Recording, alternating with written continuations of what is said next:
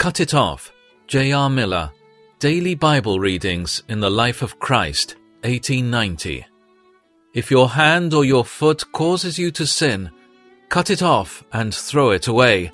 It is better for you to enter life maimed or crippled than to have 2 hands or 2 feet and be thrown into eternal fire. Matthew 18:8.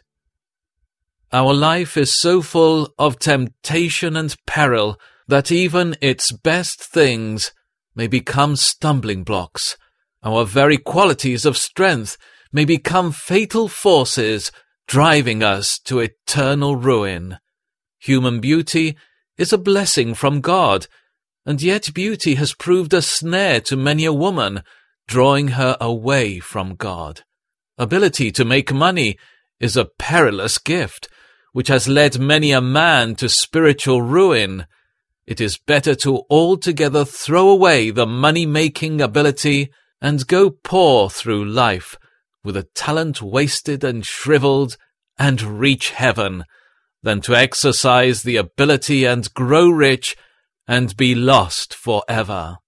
These are illustrations of our Lord's meaning when he speaks of cutting off the hand or the foot which causes us to sin.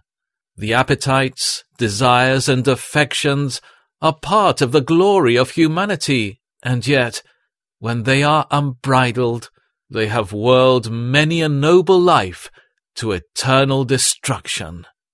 A steamboat came into port, which had long been out on the sea.